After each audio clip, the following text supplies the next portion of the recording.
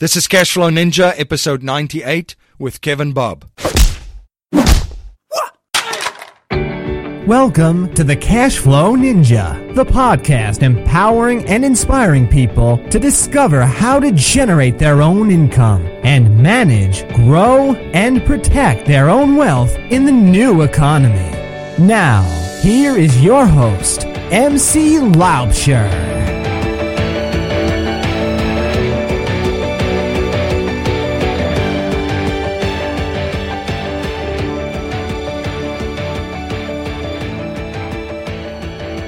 Hello everyone, MC Laubscher here, and welcome to another episode of the Cashflow Ninja. I have a great show for you today, and in today's show, we're going to look at how to analyze a deal in the mobile home park industry. More than 6% of Americans, that's roughly about 20 million, live in mobile home parks. And with the real economy getting worse and worse for the average American, this is a niche and segment where visionary real estate entrepreneurs can provide value and serve a large and growing customer base.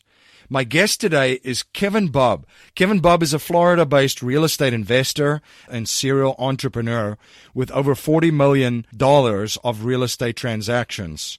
His extensive investment experience spans the gamut of apartment buildings, single-family homes, office buildings, raw land, condos, and his favorite and by far the most profitable, mobile home parks. With over 16 years of experience, Kevin now educates investors to locate, acquire, and create a higher than average return from this widely misunderstood niche of mobile home park investing. He shares his expertise through the Mobile Home Academy and also is the host of the Investing for Cashflow podcast. In addition to his real estate endeavors, Kevin is passionate about giving back and is the founder of several charitable organizations, including runningforbrews.com, a social running club with more than 10,000 active members, and hosts events such as the 72 Hours to Key West, an annual 280-mile bike ride benefiting impoverished families during the holidays. Please share your feedback and thoughts with me on today's interview. You can let me know your thoughts by tweeting me on Twitter at MC Laubscher or email me at info@cashflowninja.com. And please remember to join our mailing list by signing up at cashflowninja.com or texting Cashflow Ninja, one word, all capitalized, to 44222. That's 2 4s and 3 2s.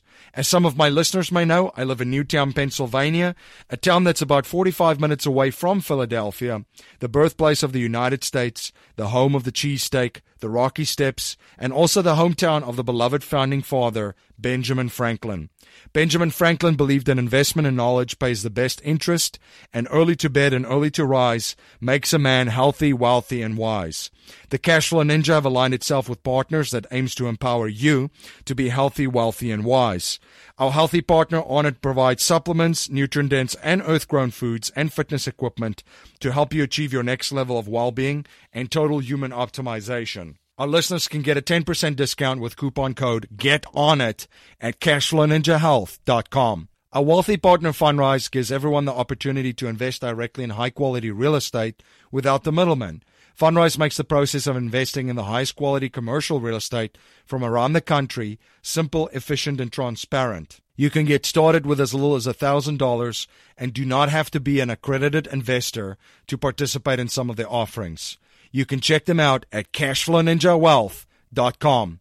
And don't forget our wise partner, Audible. You can download any audiobook for free when you try Audible for 30 days. You can download your free audiobook at cashflowninjabook.com. Hey, this is John Lee Dumas from Entrepreneur on Fire, and you're listening to the Cashflow Ninja podcast with your host, MC Laubscher. You must be prepared to ignite. Kevin, welcome to the show. Hey, MC. Thanks for having me. Looking forward to it. Yeah, can you please share a little bit about your background and your journey as an entrepreneur and a real estate investor and how you got started? Sure, absolutely. Well, I got started in real estate at a very young age. I was 19 when I guess when I was introduced to the business. I was still in college. I was actually at a local community college. I was a pretty poor student, MC, so I didn't go away to school like a lot of my friends did, and figured I wouldn't waste my parents' money. And I just went to a local community college just to figure out what the heck I wanted to do with the rest of my life. And so I got lucky. I got introduced to real estate. I believe it was in my sophomore year at community college, introduced by a girl I was dating. Her mother was dating a guy, a local guy, and he just happened to be a real estate investor. And he introduced me to the business. He was a long-term investor. He had a lot of rental properties, apartment buildings, things local. And I think he just saw something kind of broken in me, because I didn't have a direction. Seriously, I was like a C and D student. I was a really bad student, and I just didn't know what I wanted to do with my life. I was tending bar while I was going to community college. I was having a lot of fun, but I didn't really know what I wanted to do once I turned into a grown up. And so he took me underneath his wing and just he kind of showed me the ropes. I mean, I'm making a long story short. He showed me the ropes. I followed him around like a little puppy dog for about a year.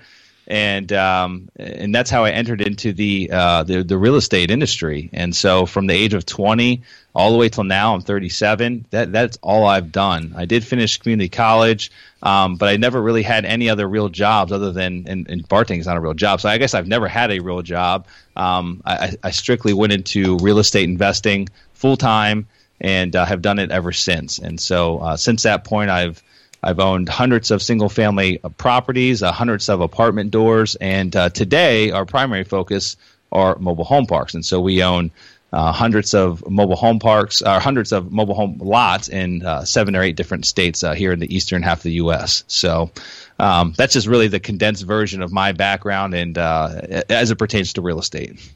Well, that's great. I mean, mentorship plays such a key role in success, and someone to not show you the ropes, but guide you and help you along the way. So it was fantastic that you found it at such an early age, where most of us are really lost. I mean, there's not a lot of us that come out of school and know I want to do X, Y, and Z, right? Mm-hmm. So it was great to kind of fall into mentorship at that time. Yeah, I was really lucky. I was actually talking with my mother and father. They were down here visiting me here in Florida a couple weeks ago, and we're having the conversation about that. I mean, I don't know where I would be today if it wasn't for David. That David was my mentor. He was the individual that got me into real estate. I'd have no idea where the path of life would have taken me if I wouldn't have had him come into my life at that point in time. And a lot of people they go out looking for mentors, and I'm so grateful and I feel so blessed that he literally came into my life. I mean, I wasn't looking for him. I didn't know what I was looking for, but he obviously knew that there was something in me. He saw something, or maybe he just wanted to be a fixer-upper. He saw me as a fixer-upper. He wanted to do some work to me, and he thought there might be some potential there. So, but I'm very grateful for him coming into my life. Now, you've had some amazing success in the mobile home park industry. Can you talk a little bit about the industry and what made you decide to invest in mobile home parks? Yeah, sure, absolutely. Well, like I had said, I've owned hundreds of single-family homes. That's kind of how I got my start, was buying, fixing, and renting. I was primarily a long-term cash flow guy from the very beginning. So everything that we bought was always really meant for long-term passive income. Now, we have fixed and flipped homes. I've done a lot, but it was always a buy and hold type strategy. And so I owned a lot of single-family homes. Also had acquired hundreds of apartment doors, and this is all leading up to 2008. And so basically, from 2002, I moved down to Florida from Pennsylvania, where I was raised. I moved down to Florida and really went on a buying spree. I kind of had been in business for a few years, knew the ropes, and just went wild and took advantage of all the great buying opportunities here in Florida. And then 2008 happened. In 2008, basically my business imploded, and I lost pretty much everything that I had worked for over those years. Most properties went back to the banks. The properties that didn't go back to the banks, we sold at the bottom of the market just to basically help survive. Help us survive. Get a little bit of capital out that we had in them. And so I needed to reinvent myself, and I did stick my head in the sand for a couple years after all that happened, just because I really didn't know what to do. I did start a few other businesses, but I stuck my head in real estate, in the sand as regards to real estate. And then 2010, I really went into a mode of I need to rebuild myself, and I need to re-educate myself, and I need to determine what the next step in life is going to be. And I did know that multifamily was what I thought I wanted to go after. I looked at my pre-existing portfolio of single-family homes in apartment buildings, and I noticed that there were different patterns of each that I liked and disliked. And I could tell you that the pros of the apartment buildings definitely outweighed all the cons. And then it seemed like between single-family and apartment buildings just they seemed like they could get me to where I wanted to be a lot faster than with single-family homes. And so I knew that I wanted to get into multifamily as I rebuilt myself. And while I was out meeting everyone I could, having lunches, having dinners, talking to all the other local investors, guys that were in the space, I came across a friend who introduced me to one of his acquaintances that was in the mobile home park space. And I had lunch with him one day, and he was very forthcoming and open about his experiences. He had been in the lending side of the business for like 20 years and then had been an owner-operator for the previous 10. And he really piqued my interest with some things that he had mentioned of why he liked mobile home parks, why he thought they were a better asset class choice than apartment buildings. And though that lunch literally was, again, that was like the pivotal point of this portion of my life where I was rebuilding myself. It was a pivotal point that really made me switch from multifamily to mobile home parks. And from that point on, that's all we focused on, our mobile home parks. So that one lunch is how I got into mobile home parks. And I mean, it's a fascinating industry. And obviously, if you look at the economic trends too, first of all, it houses a very, very large portion of the population, right? Mm-hmm. And it's everly increasing. What are some of the other aspects for listeners of mine that's interested in just researching a little bit further on mobile home parks? What are some of the aspects that makes this extremely attractive of this niche? Yeah. Well, there's a lot of attributes that make it attractive. I mean, one of the big ones is that there's a limited supply of mobile home parks in the U.S. They're not being built anymore. A lot of local cities, governments, municipalities, they don't like them, so they don't approve new parks to be built. So typically, every year there's parks that get torn down. There might be a few that get built, but there's more that get torn down each and every year. And so it's the only class of real estate that has a diminishing supply. There's no other type. I mean, you can look at shopping centers, you can look at apartment buildings, office buildings, industrial spaces, anything like that. They're growing. They're not diminishing in supply. They're growing. Mobile home parks are the complete opposite. They're the only asset class that we're actually losing numbers each and every year because the local cities and municipalities, they don't want them. They don't want them built. And so they don't get permitting to do that. So what that does for us is it creates a barrier to entry. Knowing that if I buy the right mobile home park in the right market that has a high demand for affordable housing, I've got literally a moat around my property because no one else can ever come and build another one. So I don't have to worry about competition. So that's one of the things that are really attractive. And, another thing that's really attractive to us is we know that maybe you don't agree with me, MC, but I believe that we are doing no better as an economy as we were, 7-8 years ago. I think that the recovery is not a recovery at all. I think it's false. I think we're in worse condition than what we were when we actually went through the recession in 2008, 2009.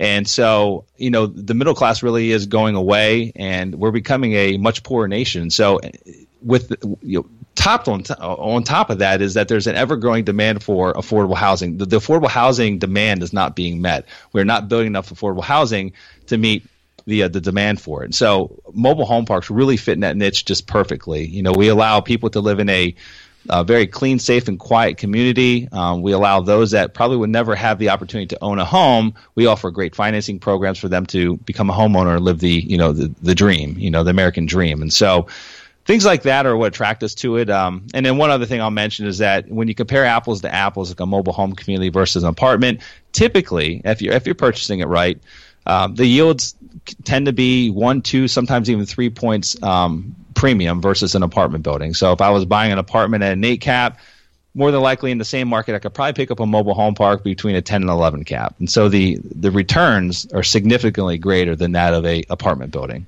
No, that's very interesting, and I do agree with you 100%. I don't think there's ever been a real recovery. I think it was kind of tapered over. I think for the average person in the street, they can see what's going on. I've been fortunate enough to travel quite a bit across the United States over the last 10 years. And yeah, the average, I mean, just in most states, right, too, where there were a lot of manufacturing, of course, that they've been really hurt by the trade agreements. And just in general, I mean, I just see it.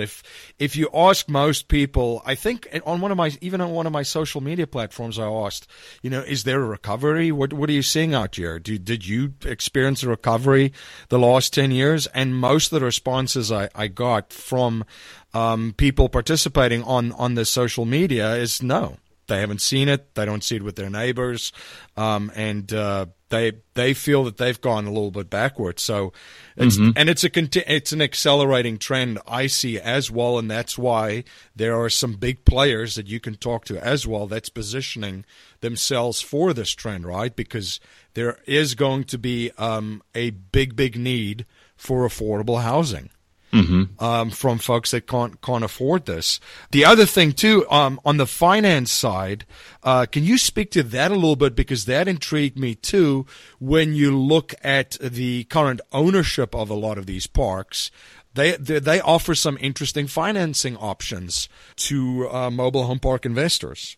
Yeah, that's correct. There's a large portion of mobile home parks that were, built between the 50s, 60s, 70s. That was kind of like the golden years. I mean, you might find some parks that were built back in the 30s and 40s, but kind of the golden years were 50s, 60s, and 70s. And so there's a large population of the existing park owners that are out there. And I don't know the exact number. Some people throw around, 50% of all mobile home parks are owned by, either the original developer or maybe the second owner, someone that's aging and, up there and aging out of that investment. And so there's a large population that, were maybe World War II veterans, or, they bought this property back and when they're 40 years old, they're kind of like, it's kind of their retirement plan, but now they're in their 70s, their 80s, and they're aging out of these investments. And it represents a ripe opportunity from a buying standpoint for us to to basically negotiate owner financing terms, or buy the property on owner financing or seller financing terms. And it's beneficial for them because they've got a very low basis, and they want to mitigate their capital gains exposures, and they're also very used to that passive income each and every month. And so a lot of times we can structure very good win-win scenarios when we're buying these mobile home parks. In fact, 6 of the mobile home parks we bought this year in 2016 were owner finance deals. And so it's very, very common that you can structure owner financing type arrangements on these acquisitions, which is very attractive for us because it's just, you're not jumping through the same hoops that you might go through the bank with. And a lot of these parks we buy are kind of value added, meaning that the books and record keeping by these current owners isn't the greatest a lot of times. And so a lot of times it might be challenging to even get bank financing on it. If that's the route you wanted to take. And so owner financing just makes it a lot easier to get into these investments. And on top of that, it's non-recourse most of the time, so which is very, very nice. So, yeah, it's definitely unique. I wouldn't say that it doesn't exist in other asset types, but it's very prominent in the mobile home park space. Yeah, and especially in this low interest rate environment, this is a great benefit for the owners because have they taken the full cash from the loan? I mean, where do you put it, and what is it earning? And then, as you mentioned, the tax liability at that stage. Yep. The capital gains of hitting it all at the same time instead of just paying it off over time. Absolutely. Yeah. And that's typically how I bring it up. We never negotiate on the front end. Like, we never go into a deal we never even bring up the mention of owner financing.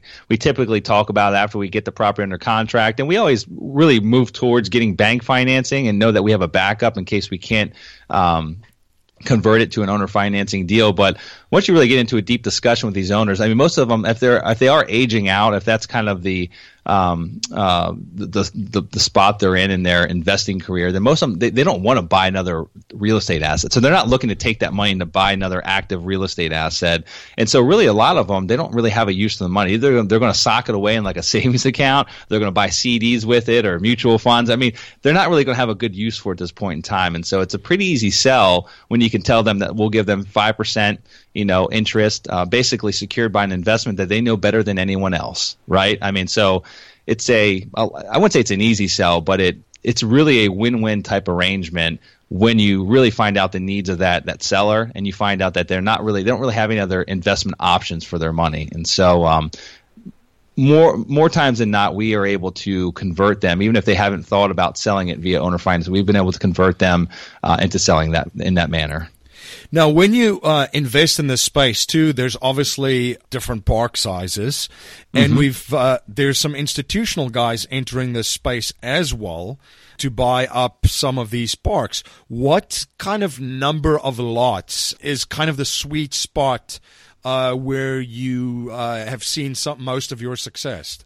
Yeah, we do own a few smaller parks that they're not really in our sweet spot that I'm about to tell you. Like the smallest park we own is like 35 spaces, and we do own another 41 space park. But really, those two were just kind of anomalies. I mean, they just kind of came on our radar, and they were good opportunities, and they're in great markets, and we bought them. But really, what we're out there proactively looking for is 50 to 150 spaces. That's kind of the sweet spot. 150 is kind of getting up there. And in certain markets, 150 would be a park that a institutional investor would buy. But we have found that a lot of 150 space parks on that top threshold, what we're looking for, they're still owned by the mom and pops.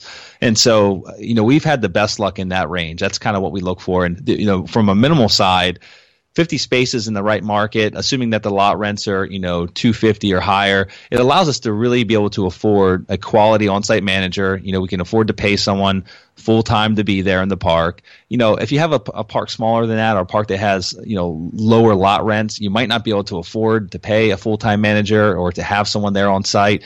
And so that's really why that's what makes the determination of that 50 space size, allowing us to be able to afford good quality management there on site. You definitely want a manager and put that into your numbers. What are some of the markets that you guys are looking at? Are there specific markets, or?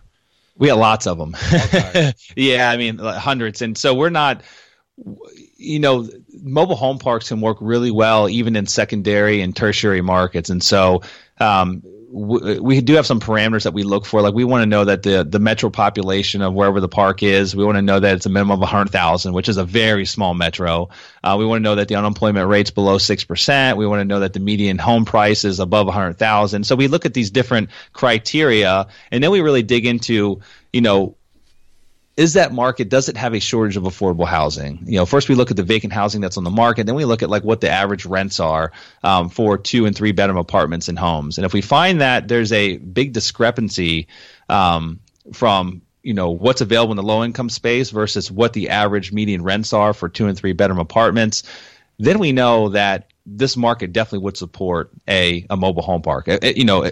If most of them have parks in them, but they would support us coming in and buying a park as an investment. And so we're in a lot of markets. I don't know what the number is now. I mean, or we prospect in probably about 150 markets. And currently today, we're in 9 different states. So we're spread out on the East Coast of the U.S., and we're ever so expanding. Like right now, we've got 2 other parks that are in contract that are in 2 new states. And so I guess after those, if they close, we'll be in 11 states at that point in time. There are a lot of mistakes that people make when they invest, and you've had some fantastic advice and even have an ebook available of some of the most common mistakes that people make when they invest in mobile home parks. Are there some lessons that you can share with my listeners on that?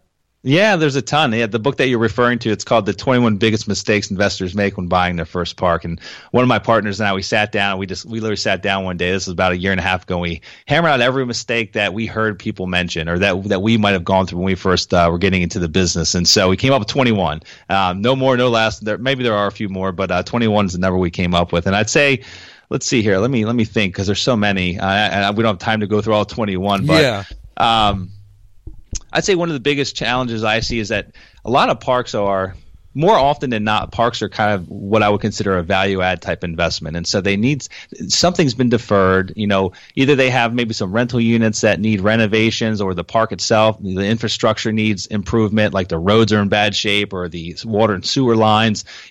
When you're going into it, there's going to be some kind of additional capital that has to be put in other than just the money needed for the down payment or the purchase of the park. And so a big mistake I see that new investors make, they try to buy a bigger property than what they can really afford. And so they kind of stretch their limits. Like maybe they can come up with enough money for the down payment and to get into the deal, But then let's say that park needs $150,000 worth of capital improvements. Like it needs road repairs, it needs infrastructure repair.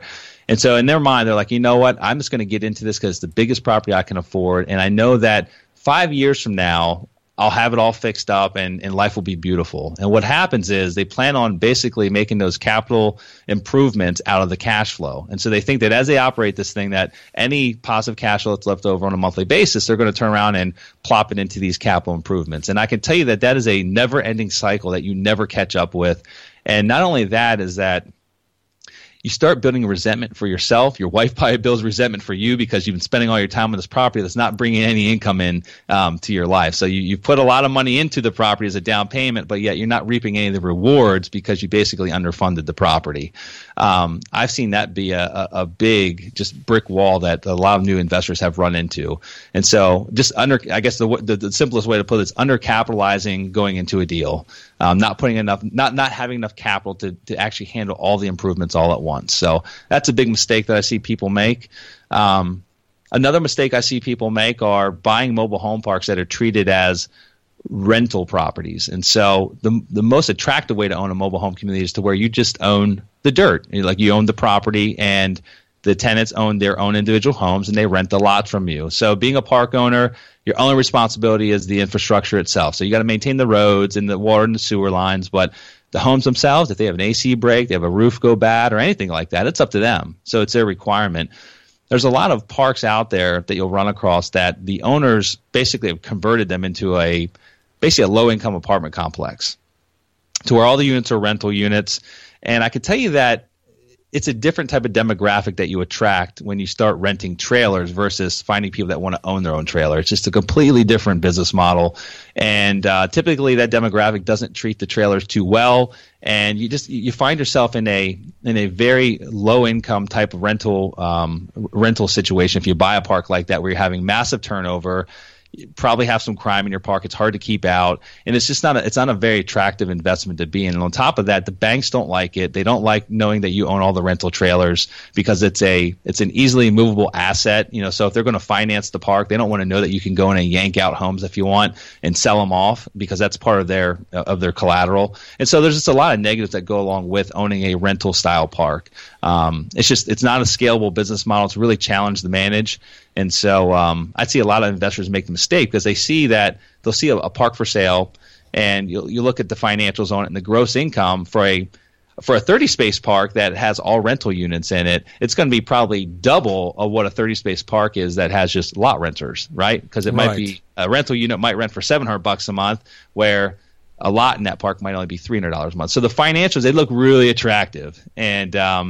And once you really dig into it and you find out if you really factor in the truth behind how the units are turning, how much repairs and maintenance your expenses are going to be on an ongoing basis, you'll find that there's not a lot of profit in the rental side of the business. And now you've just basically bought yourself you bought yourself an albatross. You literally have. And I've seen so many investors make that mistake buying into a rental type of park. Now, we actually own rental units in our parks, and we've bought a few parks that way, but there was a back-end game plan going into it. We never, ever intended to run it that way, and we bought it right, and we had the right business plan in place to convert it. And so we've had success converting these types of parks to lot rental-only communities, but I would never, ever intend to go in and buy it based on its rental income and then pay for that rental income and plan on running it that way for the rest of my life. The business model doesn't work.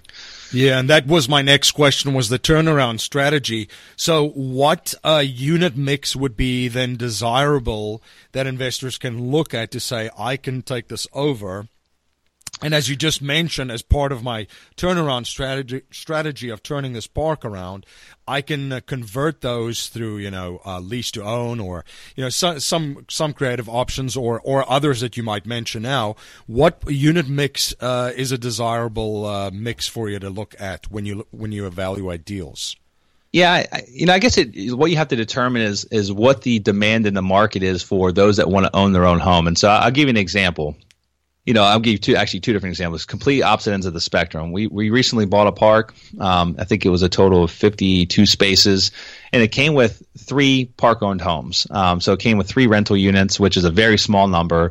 And, we knew that we'd be able to sell them off. We didn't think they'd fly off the shelves, but we knew that we'd be able to sell them off. And so I think it took us 3 months to sell all 3 of them, which is kind of long. Like if we had 30 homes in that park, that'd be a very long time to turn that park around and to sell off those units, right? And so, 30 months, if we're only selling one on average a month, that'd be a very long turnaround time. So for me, if that park had a lot more rental units in it, it might not have been desirable to us because we know that we wouldn't have been able to execute on our business plan quickly. It would have taken many years to do that. And so we might have turned away from that park if it had more rental units.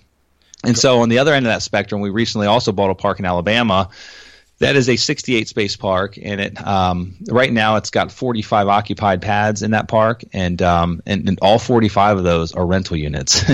And so it's a unique situation. It's a newer park. It was built in 2002, and the gentleman that built it was a low-end apartment. He was a affordable housing developer, so he built tax credit type apartment complexes. And for some reason, he built this property. I don't know why. I still don't know the real story behind it, but he basically built this property, went out and bought 68 brand new mobile homes back in 2002 and turned it into a low-income. Basically, it looked like an army bear. I mean, you go in there, it's like every unit was the same. They're like all gray. It was really scary, like a government compound. And he turned it into a rental park, and it went really bad for him. He lost a lot of money doing it. And so when we took it over, it only had 45 units left, but they were all 2002 models, which is kind of newer for a mobile home. And we knew that market had a very, very high demand for those that wanted to buy their own mobile home and live in a park. We did a lot of research prior to actually even getting this park under contract. And so we felt very confident that for what we were going to be paying him for these homes, along with the property itself, that we would be able to turn around and sell them off for really cheap and basically effectively turn this into a lot rental only park very quickly. And so this park here, we're probably looking at like an 18-month turnaround time to sell off all 45 of those homes, possibly even quicker. We have a very, very high demand from these existing tenants that are in there that have cash. Tax season's coming up as well, which is very beneficial, especially when you're selling low-end units like that. And so we feel very confident that we're going to be able to turn that thing around and turn it into a lot rental only park quite quickly. And we bought it at the right price. We got the right financing. And we basically paid next to nothing for these homes. And these homes actually had a lot of value to them. So that's a scenario that's kind of on the extreme end because it is a big project, but it's definitely going to be one that pays us very high dividends when it's all said and done. Very interesting. The other question that I had too is there seems to be obviously the trend with RVs is growing stronger and stronger. A lot of the baby boomers want to retire, and instead of being able to afford to purchase that condo close by the ocean or by the beach or closer to the kids and the grandkids, they're now looking at RVs. Do some of these parks that you guys look at also have RV spaces? Are they just RVs separate, or is that something that you guys are not looking at? Yeah, there's 2 different types of RV business. One is the, like the overnight stays, more of like a transitional type RVer that comes and goes. Like they're driving from point A to point B and they're making stops along the way, and they might stay for one night, might stay for 3 nights, but it's a very short stay. Yeah. That's not really an attractive business model to us. Typically, those types of RV parks work much better. They're kind of in seasonal areas, summer vacation spots, things like that. And not that they don't make money, because obviously they do. It's a viable business for somebody. But that model for us, it's got a lot of moving parts to it, and it's just not one that we feel comfortable in at this point. It's a lot more management intensive because you got so many residents coming and going, a lot more money changing hands.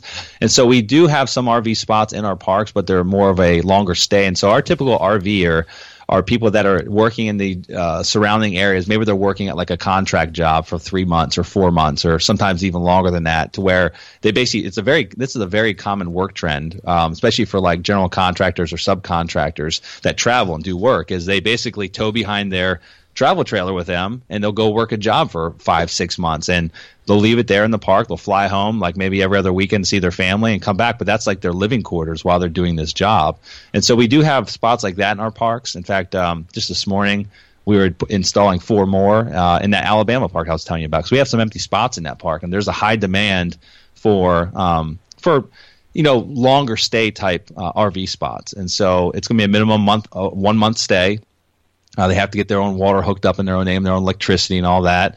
But there is definitely a high demand for that. So we just put 4 spots in one of our parks today, but it will be a 1 month minimum. So this is going to be more of a longer type stay for somebody. And so there's definitely a big demand for that. But we do not look at the other type of business model, like I told you in the beginning, like the transitional RVer. That doesn't really fit our model too well. Gotcha. Now, Kevin, one habit I've observed from wealthy and successful people is that they're always studying new subjects and learning new skill sets. What are you currently studying, and what skill sets are you currently learning? That's a good question. New skill sets, I don't know. Public speaking, probably. Maybe that's one. Yeah, I've never been a big public speaker at all, and so I have been going to Toastmasters and reading a lot of books on public speaking and persuasion and things like that. So that's something that's always been, like literally the biggest fear, which is more feared than death, is public speaking. And so it's always been one of those things that I've been meaning to educate myself on and be more comfortable doing. I speak behind a microphone all the time, but getting out in front of a room of 100, 200 people, it just makes me nervous. And so that's something that I've been working towards over the last couple of months, and plan on doing some public speaking engagements over the next couple of years. And so I'm really looking to get comfortable in that space. Fantastic. Now, a core message in our show is to leave our families, communities, and the world better than we found it by passing down a mindset, values, and principles to future generations, not just money. So if you cannot pass on any money to future generations, and we're only allowed to pass on 3 principles to them to build wealth and achieve happiness and success, what would they be? That's a really good question. So 3 of them. Let's see. I'd say the first one would be live a life of integrity. I mean, if you don't have integrity, you really don't have anything. I mean, your word is everything. And so I'd say just try to live by a life of integrity. And the second one would probably be, I'm a big giver. I believe that we should live a life by serving others. And so I say that you should lead by giving and serving others. I think that's part of the reason why we were put here on this earth, is to help others. And then the third one would be, make persistence a daily part of your work life, of your routine. And there's a quote that I'd like to actually share with your listeners. It's one of my favorite quotes, and it's by Calvin Coolidge, and it's regarding persistence. And I think it's very fitting for this. So if you don't mind me sharing it, MC, I'd love to share it with your listeners. Yeah, absolutely. It's nothing in this world can take the place of persistence. Talent will not. Nothing is more common than unsuccessful men with talent. Genius will not. Unrewarded genius is almost a proverb. Education will not. The world is full of educated derelicts. Persistence and determination alone are omnipotent. The slogan, "Press on," has solved and always will solve the problems of the human race. So that's what I would say. Persistence would be my third one. Live a life of persistence. That's so true. Thank you for sharing that quote. And especially in today's age, right, where you see less and less of it. And it's not, I wouldn't say it's just in the United States. I mean, it's global. I see it everywhere, where there's a little bit less of it. So no, thank you for sharing that. Now, how can my audience learn more about you and your company and your amazing podcast, and just keep informed of all the projects that you're involved with? Yeah, so the best way to probably reach me is just my website, which is kevinbupp.com, and my last name is spelled B-U and then 2 P's like Paul, so kevinbupp.com. And then I have 2 podcasts I do on a weekly basis. One is called the Real Estate Investing for Cash Flow podcast. That's where I interview other successful commercial real estate investors and all the different asset types. And then we also have a mobile home park investing specific podcast, which is called the Mobile Home Park Investing Podcast. Very simple and straightforward. So, and we do have an educational platform as well, where we teach others how to invest in mobile home parks. And so they can connect with me there, and also find more about our show and listen to the previous episodes at mobilehomeparkacademy.com. So multiple different ways they can connect with me. But me personally, if they want to reach me, just kevinbupp.com. Well, Kevin, thank you so much for coming on the show and sharing your journey and your knowledge and providing so much value for my audience. It's a fantastic experience, and I had a blast. Yeah, MC, absolute pleasure. Thank you very much for having me as a guest. And you take care. Hi, this is MC Laubscher, the host of the Cash Flow Ninja podcast. As you may know, I'm also the president and chief wealth strategist of Valhalla Wealth Financial. We help individuals, families, small businesses, entrepreneurs and professionals build their wealth outside of Wall Street and help investors maximize the use of every dollar in their personal economy and boost their investment gains.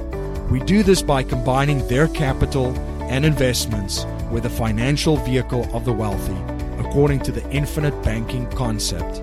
If you are interested in learning more, you can email me at info@cashflowninja.com and I will send you a copy of Nelson Nash's book, Becoming Your Own Banker.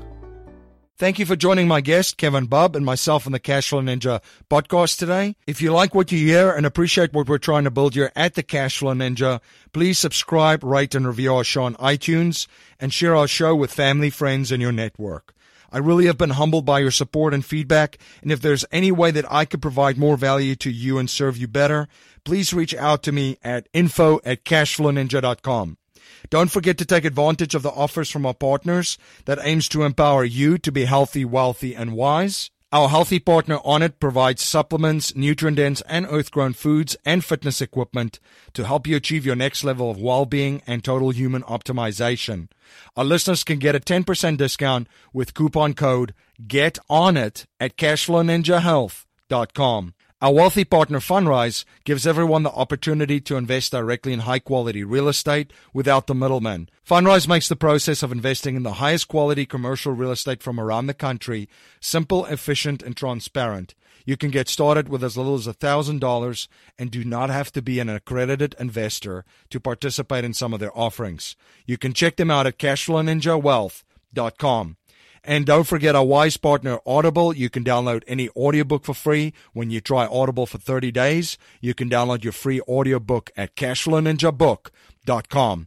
That's our show for today, everyone. Until next time, live a life of passion and purpose on your terms. You have been listening to the Cashflow Ninja with your host, MC Laubscher, the podcast empowering and inspiring people to discover how to generate their own income and manage, grow, and protect their own wealth in the new economy. Today's show notes and resources are available on our website, cashflowninja.com. This presentation is for educational and informational purposes only. The information being presented and considered does not consider your particular financial objectives or situation, and it does not make personalized recommendations. This material is not intended to replace the advice of a qualified tax and legal advisor or other qualified professionals, and you should not use the information in place of a customized consultation with a licensed professional regarding your specific personal financial objective, situation, and needs. We believe the information provided is reliable, but we do not guarantee its accuracy, timeliness, or completeness.